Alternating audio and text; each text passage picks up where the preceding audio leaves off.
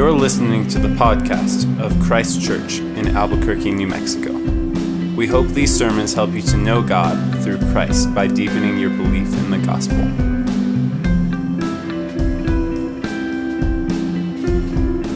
The reading this evening comes from Psalm 19. The heavens declare the glory of God, and the sky above proclaims his handiwork. Day to day pours out speech, and night to night reveals knowledge. There is no speech, nor are there words whose voice is not heard. Their voice goes out through all the earth, and their words to the end of the world. In them he has set a tent for the sun, which comes out like a bridegroom leaving his chamber, and like a strong man runs its course with joy. Its rising is from the end of the heavens, and its circuit to the end of them, and there is nothing hidden from its heat. The law of the Lord is perfect, reviving the soul. The testimony of the Lord is sure, making wise the simple. The precepts of the Lord are right, rejoicing the heart. The commandment of the Lord is pure, enlightening the eyes. The fear of the Lord is clean, enduring forever. The rules of the Lord are true and righteous altogether. More to be desired are they than gold, even much fine gold, sweeter also than honey and drippings of the honeycomb. Moreover, by them is your servant warned, in keeping them there is great reward. Who can discern his errors? Declare me innocent from hidden faults. Keep back your servant also from presumptuous sins. Let them not have dominion over me. Then I shall be blameless and innocent of great transgression. Let the words of my mouth and the meditation of my heart be acceptable in your sight, O Lord, my rock and my redeemer. This is the word of the Lord. Let's pray. God, we are thankful that you have spoken to us, that you have given us your word. So now, in light of it, in response to it, being transformed by it, God, we pray that the words of my mouth and the meditations of all of our hearts will be pleasing in your sight, our rock and our redeemer. We pray these things in Christ's name. Amen. You may be seated. Tonight is a torch week, so if you are a 4th through 6th grader and want to talk about Psalm 19 with Abby and with Cedric, you can make your way with them, and we'll see you back in here in a few minutes. Well, we have finished up our months and months long walk through the book of Acts, and so as is our custom in between books, we are going to spend a week or 2 or 3 in the book of Psalms, just going through these wonderful songs, prayers, and tonight one of my favorites. Well, if you have ever traveled to a different country, or if you have ever tried to learn a new language, you'll know that you will just, even if you understand the words that are coming out of people's mouths, you will encounter certain idioms, certain phrases that make no sense. Like, apparently, if you were just walking around in Iceland, you might hear someone in Icelandic say, well, that was a raisin at the end of a hot dog. And you would say, what? And you don't even know what they're talking about. Maybe that's just like, you don't know, a raisin in a hot dog. But then somebody clarifies what they're meaning, and it's an unexpected surprise, like in a good way. I think that finding a raisin in your hot dog would be a terrible surprise, but it's apparently when you find something good. Or if you're in Holland, you might hear someone describe someone else as that guy having hair on his teeth. And you might think, this person is describing someone who needs to go find a toothbrush, if you ask what they're meaning, they explain that they're describing someone who's like ultra confident, someone who is self-assertive. And American idioms can be just as confusing and just as ridiculous. If you are an international student or something, and you're here in the States, and you hear someone in one of your classes say, hey, I took the test and it was a piece of cake. What? Like, was it delicious? Like, that makes no sense. Or it was raining cats and dogs. That sounds terrifying. Or that guy is a real Monday morning quarterback. What's a quarterback? All of these things, unless there is some kind of clarification, you will not understand, you will not respond in the right way. And so, you might ask your friend to come over here and spill the beans, and then you've got a mess to clean up, unless you actually are on the same page, speaking the same language, and in the right context. There's nothing wrong or unclear about those idioms with the person who is speaking the language. There's nothing wrong or limited about the person who is hearing the language. But unless you speak the language, you'll never understand without the right clarification. You'll never respond rightly. Well, Psalm 19 is all about speech. It's all about communication and response. It's about communication and understanding, about communication and clarification. God speaks and humans respond. They respond rightly or they don't. This is one of my favorite Psalms, and we are going to walk through this Psalm together tonight in 3 parts. And hopefully through it, we are going to understand, we're going to respond, we're going to love the Lord, our rock and our Redeemer, all the more. But our 3 parts, our 3 sections this evening is thinking through first that God reveals through nature, and then God clarifies through his word, and then man responds in reverence. Or at least we should. So God reveals through nature, he clarifies through his word, and then man responds in reverence. So first of all, God reveals through nature. In this psalm, it's like David has, just before he put pen to paper, he has just like come from a day sitting by a brook under a tree, just watching the clouds go by overhead all day. Maybe then he stayed all into the evening as the sun went down, and then he just lays there under the stars in a field in the dark. This is something that we've thought about a couple of times, certainly in the book of Ecclesiastes, or about a year ago in Psalm 8, that it should be a regular Christian discipline to just force yourself to go lay down and look at the stars. Our family has failed in this summer. We didn't plan very well this summer to force ourselves to just go with nothing to do, with no phones, with no distraction, even with very limited conversation. But just putting yourself in a position to, even away from the city lights, to look at the stars and to just think, to consider what you're looking at. Ancient folks would have experienced the sky much more than we do. Not only because of the lack of nighttime city lights in centuries past, but with just far less to do. No TVs, no phones, no computers, no video games. And even if you had somewhere to go in the evening at nighttime in centuries past, you couldn't get into a car with a roof over your head and to not look up. While you were walking, you were just looking around. My boys and I on Friday night were walking our dog after the sun had gone down and the almost full moon was coming up, and we just had the best conversation about the stars and the moon because there was nothing else to do. We were just walking around and looking up. We don't get those experiences nearly the amount, which would have been just a daily occurrence in David's time. But here's what happens when you look at the stars. You realize how tiny you are.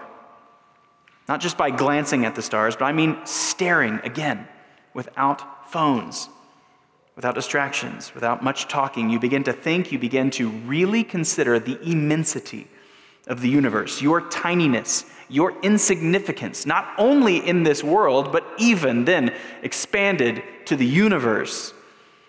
In Psalm 8, David looks at the stars, and he got to a conclusion like that, of considering insignificance. In Psalm 8, David writes, "When I look at your heavens, the work of your fingers, the moon and the stars, which you have set in place, what is man that you are mindful of him?" Psalm 19 is similar, but it's a bit different. In Psalm 8, his focus starts in the skies, then it bounces back to humanity. Now, considering how big the stars and the heavens are, then he considers his smallness, and then that very quickly then bounces back to God in his glory. But here in Psalm 19, he doesn't bounce back down to thinking of himself, bouncing down to humanity quite so fast. He does, but just not until later. In considering creation, here in Psalm 19, David just stays there. His eyes stay there. His heart and his mind stay there, bouncing all over the wonder and the immensity of what he sees to then consider the God behind it all. Let's read these first 2 verses again. David writes, "The heavens declare the glory of God, and the sky above proclaims his handiwork. Day to day pours out speech, and night to night reveals knowledge." So, David is saying that anyone on the earth can look up day and night and understand God. God is speaking through these things. There is knowledge to be understood about God. There is a way to understand the glory and the wonder of God, which is exactly the argument that Paul makes in Romans 1. Romans 1:20, when Paul says, "For his invisible attributes," God's invisible attributes, the things that you can't see, namely his eternal power and divine nature, have been clearly perceived ever since the creation of the world in the things that have been made. So Paul is saying, the things that you can't see about God, you can actually see through the things that we can see. He has revealed himself through his creation, which is exactly what nearly every single human culture in the history of the world would essentially agree with, up until about 200 to 300 years ago. That for there to be something as vast and immense as all of this, there must be something huge, some being, some god or gods that is greater still than all of this. Something powerful to have created that. Now, of course, we've made unbelievable scientific advances in the past 200 to 300 years, thankfully and amazingly, in our understanding of the universe. But while many scientists will argue for a completely naturalistic origin of the universe, an uncaused Big Bang, many other scientists will see the difficulty in this. That is that the universe's origins remain one of science's great remaining mysteries. How did this all begin?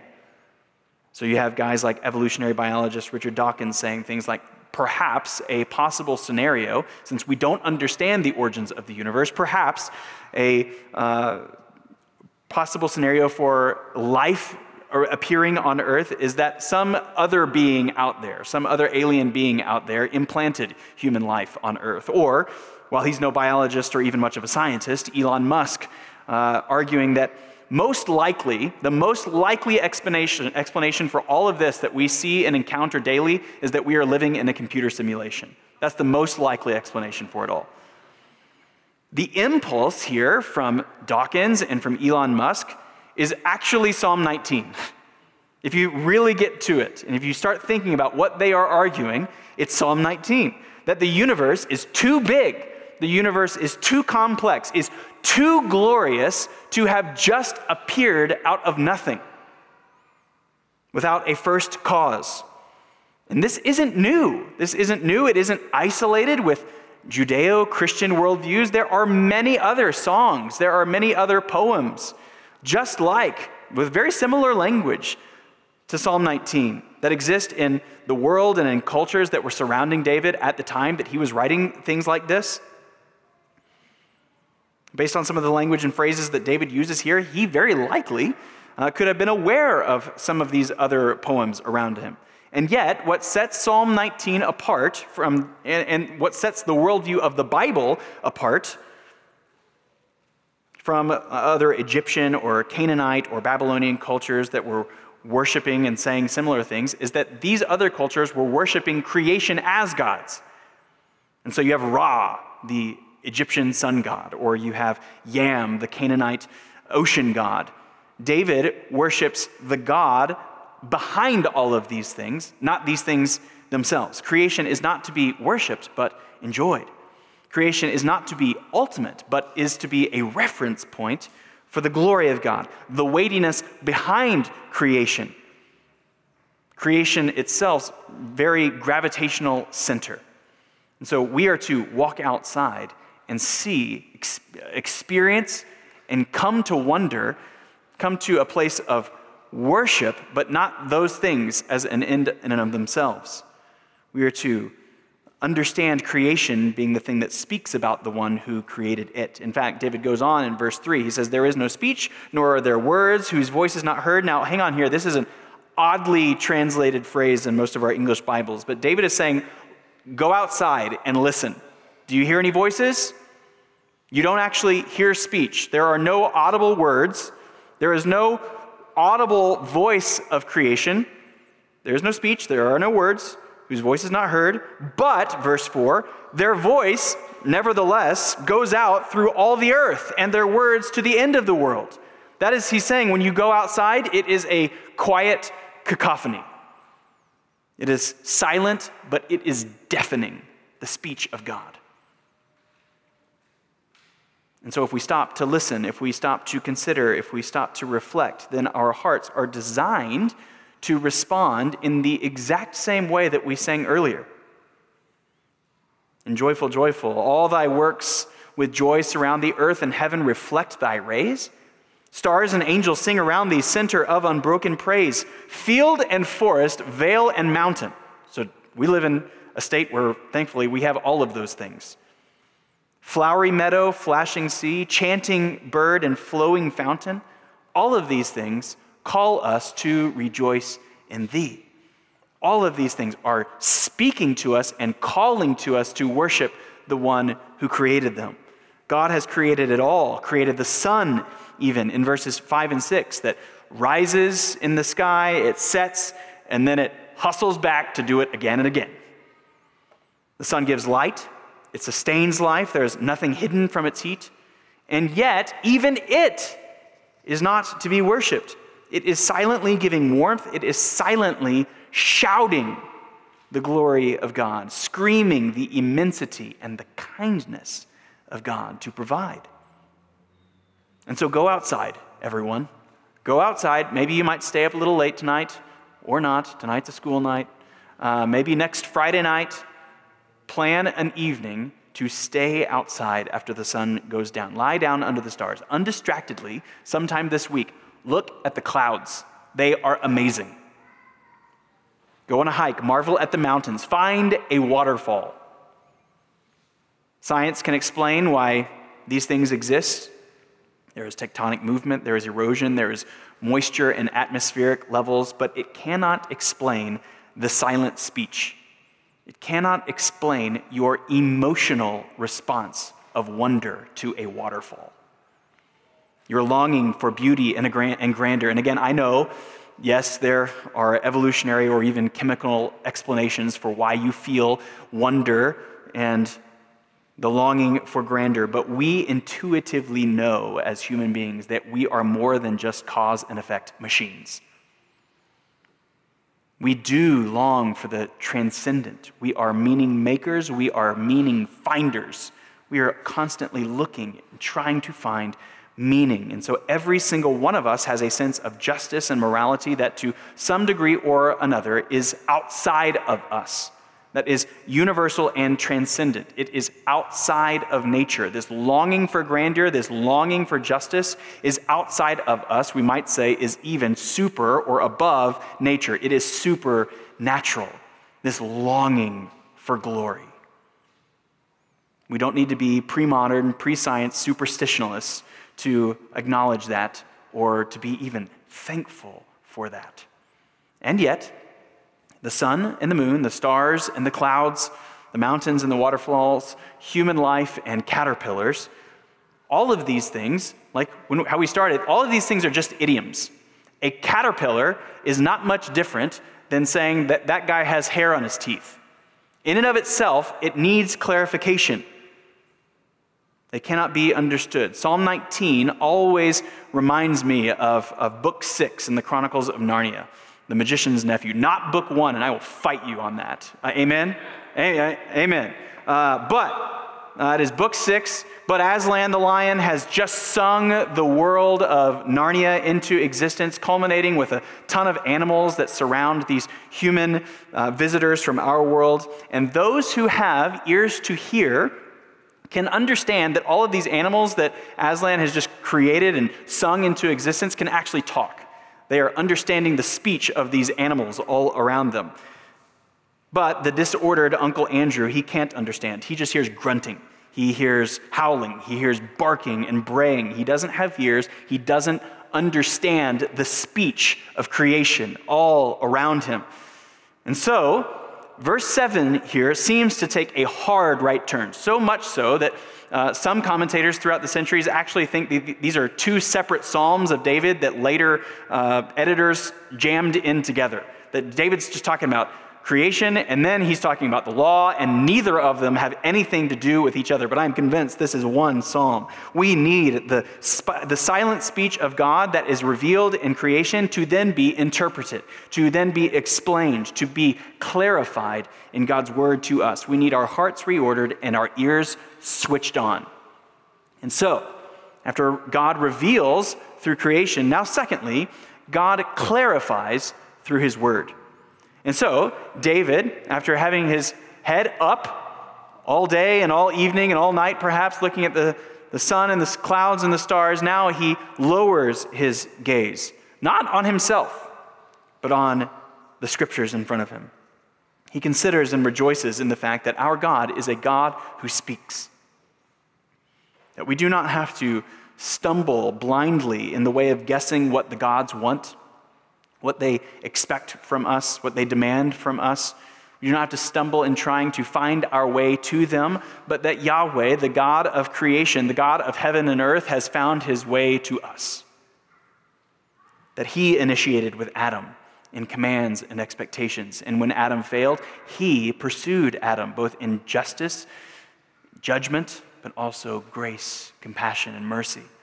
When humanity had completely rejected God at Babel, you want to talk about a magician's nephew moment of not understanding? The entire world is now made up of a bunch of Uncle Andrews who can't understand. But after that moment, God then initiates with Abraham. He calls Abraham to the land of his presence, initiating covenant blessing to him and through him, even speaking to him in a moment, an incredible moment of saying, I will provide a sacrifice for you. When Abraham's descendants suffered in slavery and suffering, Yahweh heard their cries, and he spoke through his servant Moses. Even more than that, even giving his people the law, a means through which they might live in justice and in peace with each other, that they might become a shining city on a hill of a world of injustice that surrounded them. And so the worldview of David here, the worldview of later Jeremiah and Isaiah and Ezekiel, the worldview of Jesus himself is that God speaks, that Scripture cannot be broken, as Jesus says in John 10:35, meaning that Scripture, all of this is sure, it is cohesive, it is authoritative, it is trustworthy. It is not a library, like some might call it. It is not a varied collection of reflections from different people, from different times and different cultures as they try to understand God as best they can in their particular time and place. No, it is a collection of books. It is a collection of books made by different authors of different cultures and different times, and yet there is a divine author behind it. All Scripture is God-breathed, Paul says in 2 Timothy 3:16. And our God does not lie, Hebrews 6:18. And so, David just basks in, he swims in the knowledge and the reality that we have a God who has spoken to us. Not just in the quiet cacophony of creation, but in the clarifying candor of Scripture. And just think about that one right here. Just think about all of the ways that David, just look at the second lines of all these couplets in Psalm 19, beginning in verse 7. What does it do? It revives the soul. It makes wise. It rejoices the heart. It enlightens the eyes. And think about enlightening the eyes. While the speech of the Son lightens, God's word and the law of God, the speech of God, enlightens inside. It gives purpose. It assigns meaning. It gives us a way forward. It is a lamp unto our feet. It's kind of like our life without this is very much like if you found a Phillips head screwdriver and you had never seen a Phillips head screw. You might think that the screwdriver was for stabbing or for scratching your name into a tree, or this screwdriver is a tool for very inefficiently digging a hole. God speaks to us to assign use and purpose for our life. Not inefficient uses of a blind and stumbling purpose, but for the very purpose for which you were created. To love the Lord your God with all of your heart and soul and strength and mind, and to love your neighbor as yourself. Passion for God and compassion for people. And then this explains exactly what that means in every avenue of your life. This assigns purpose for you. giving you purpose to glorify God and enjoy him forever, to glorify God by enjoying him forever. And the law in David's day, this side of the cross, or the whole of the scriptures in our day on this side of the cross, should be exactly what David says of it in verse 10. That the law, that God's speech to us, should be more to be desired than gold, even much fine gold, sweeter also than honey and drippings of the honeycomb. And yet, is this true for us? Would we not only agree with David with our mouths, but with our time, with our hearts? Let's modernize verse 10 a bit. The Bible is more desirable than $1 million. No, $10 million. So let's make a deal, everyone. Box number 1 is this leather-bound ESV. And this might be, if we're playing hypothetical games here, this is the only chance that you have for the rest of your life to ever have a Bible, to ever look at it again, to ever read it again. Box number 1. Box number 2, $1 million. No, $10 million. Like, just think about what you could do with $10 million. I just wrote you a check right now for $10 million. No more rent, no more mortgage payments, no more student debt. Think about the vacations that you could go on. Think about the vacation homes that you could buy. College tuition for kids or future kids. A wedding that you might be planning, and now you can just make it the blowout wedding of all time. Bigger TVs, nicer cars. Shoot, even maybe like the nonprofits or the churches that you could give to in generosity. Just think about all of the ministries in town that could use, maybe not even giving them $1 million, but think about all the nonprofits that you would just be so happy with a $50,000 check. Just, oh man, what if you could have that? Or the Bible. David says it's an easy choice. An easy choice. Now, I know you're thinking, easy for him to say, David, the very king of Israel, who has all of the money and wealth and power that he could ever long for and dream for. But 2 thoughts here.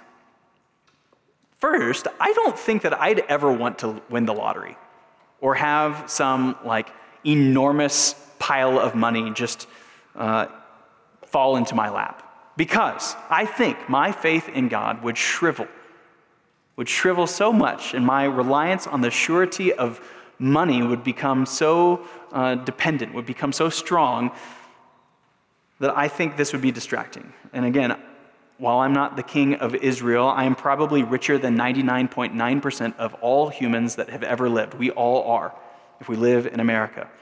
But just like the stars and the moon are a grounding reminder of our insignificance, there is a real gift in praying, give us this day our daily bread. Even if we aren't, as 21st century Americans, maybe some of you are, but many of us in this room are not unsure of daily meals, or we are not unsure if we will eat today or tomorrow. Instill, though, in finding our place to be a place of needing to steward what God has given us.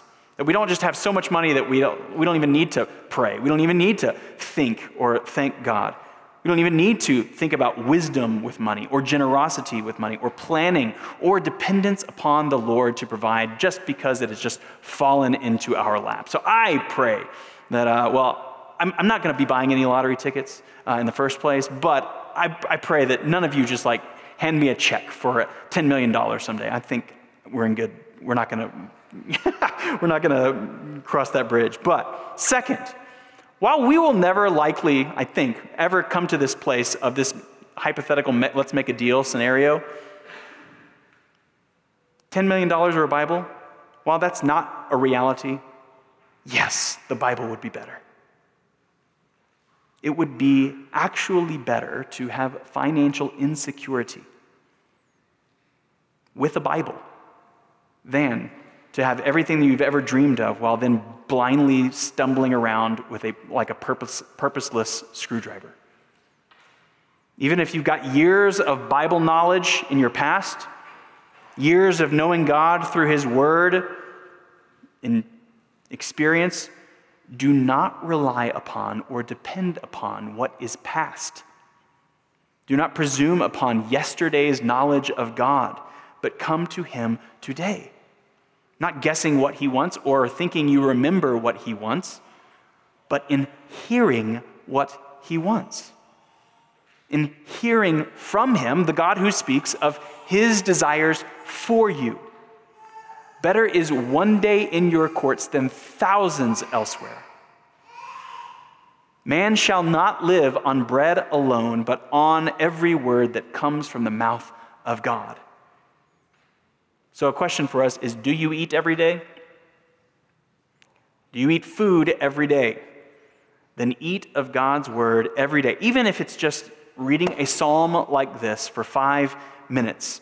That's a very small and light snack, but it will keep you alive. And hopefully it will cultivate even a deeper and greater appetite for the food, for the bread of God's word to you. But here's the thing about God's word to us. As one commentator puts it, as the sun can be both welcome in giving warmth, it can also be terrifying in its unrelenting heat. So too Scripture can be both life-imparting, but also scorching, also testing, also purifying. But neither the sun or God's word are indispensable. There can be no life on this planet without the sun. There can be no true human life without the revealed word of God. This is what gives us purpose. And yet, David has just been considering and thinking about the law a lot. And considering and thinking about the law and God's demands of his expectations for humanity and his expectations for you, that can be terrifying, scorching, purifying. And so this gets us now to our third and final point, this shortest section. And that man responds in reverence. Verse 12, David asks, "Who can discern his errors? Declare me innocent from hidden faults." Because here's the thing about David. While he loves the law of God, he has just said in verses just prior to this that it is perfect and right. God's speech, his law, revives his soul, rejoices his heart. He still cannot keep it. He knows his heart. He knows his hands.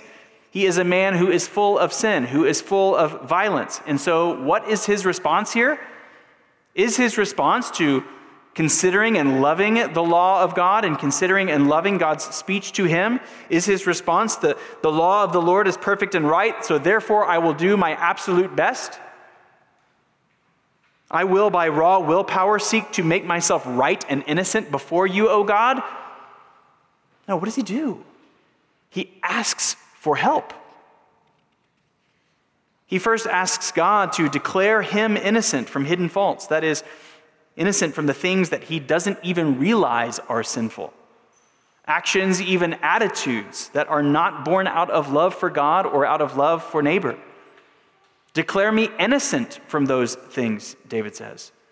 Not that he's actually not guilty of them, but that God can actually bring righteousness to sinful people. He can declare innocence. And more than that, verse 13, keep back your servant also from presumptuous sins. Let them not have dominion over me. So not only is David saying, "Oh God, bring righteousness to my hidden, sneaky, under-examined inner life," but also, "Oh God, keep me from the brazen, external life and action that I know is wrong, but that I still do and pursue and plow through anyway." This is exactly the kind of thing that we professed earlier about repentance in the Westminster Confession of Faith, that we are to repent of particular sins, particularly. I know that's a really weird phrase, and we might have giggled when you said it, but that's what we're getting. That's what David is getting at here. Hidden inner sin and brazen, presumptuous external sin. God, help me. God, help me. Only you, God, can do this in me and through me. My willpower will fail. I am too weak, I am too frail, I am too self-worshiping. And so David prays. He is not just making a bunch of resolutions or commitments to God. He is asking God, With your help, then I shall be blameless. I shall be innocent of great transgression, he says. He's not saying that he is now capable of living sinlessly, but that he is able to live a blameless life, a right life, under the terms of the covenant which he is living.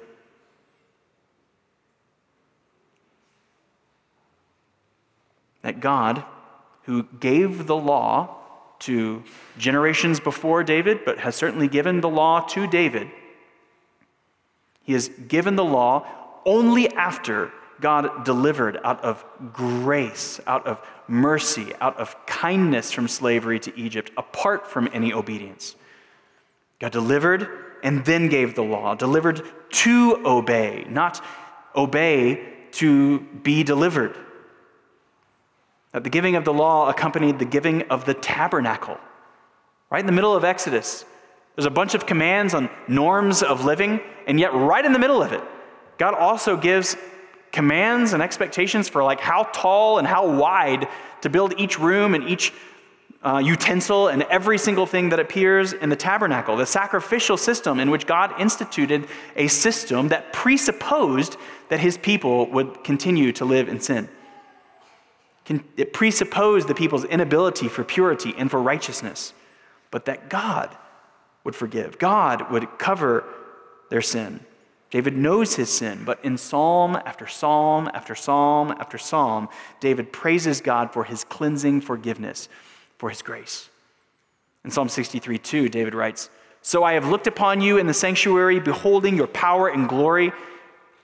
I think if we read a verse like that, we're imagining David's like sitting outside or sitting on the outside of a room, like poking his head around the corner and trying to see into the Holy of Holies, and he sees like this Raiders of the Lost Ark like moment of power and glory.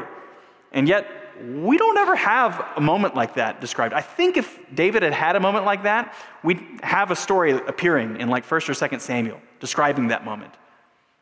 As far as we know, he never had a moment like that. And so what he is describing in Psalm 63, "So I've looked upon you in the sanctuary, beholding your power and glory," what David is likely describing is just the priests who are doing their very boring, their very prescribed, their very regular work inside the tabernacle. And that, to David, is power and is glory. The very next verse, he says, "Because your steadfast love is better than life, my lips will praise you." The boring priestly work that goes on in the tabernacle is cause for praise. David is not sinless, but he is safe and he is happy in the powerful love of God through the forgiveness of his sins. He is not sinless, and yet he longs for, he devotes his heart, he devotes times of self-reflection. He devotes his mind to the glory of God so that while he is not sinless, he is beginning to sin less. Praying that God would reveal his inner heart, praying that God would transform his outer life, his hands and his mouth, which is essentially exactly what he then prays for in verse 14.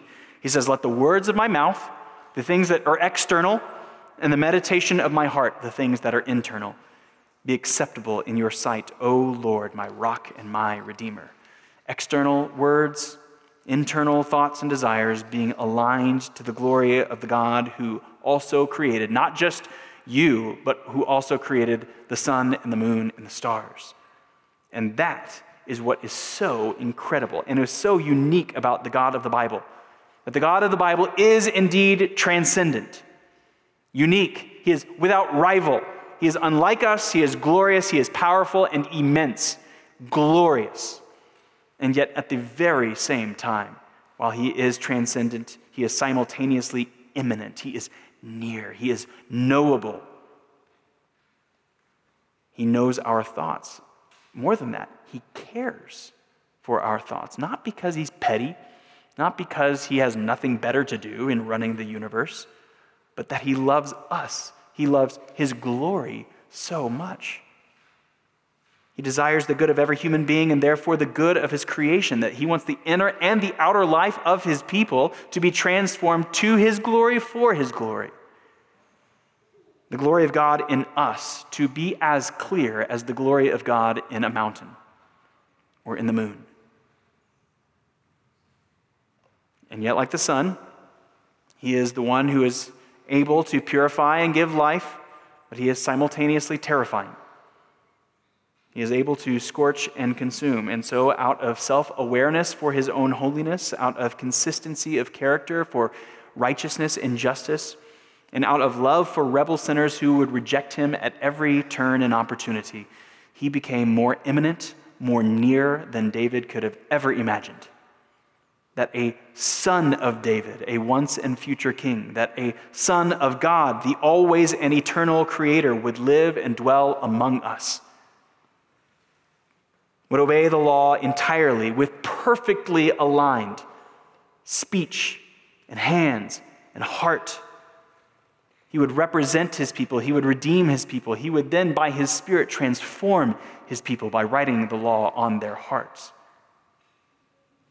The same God of the moon and the stars, writing on our hearts and shaping our hearts. Last year, I shared with you a tweet from a Twitter account called the Atheist Forum. And this tweet from the person who runs this account was, I think he or she assumed it was a real zinger and was going to totally cause Christianity to cease to exist or something.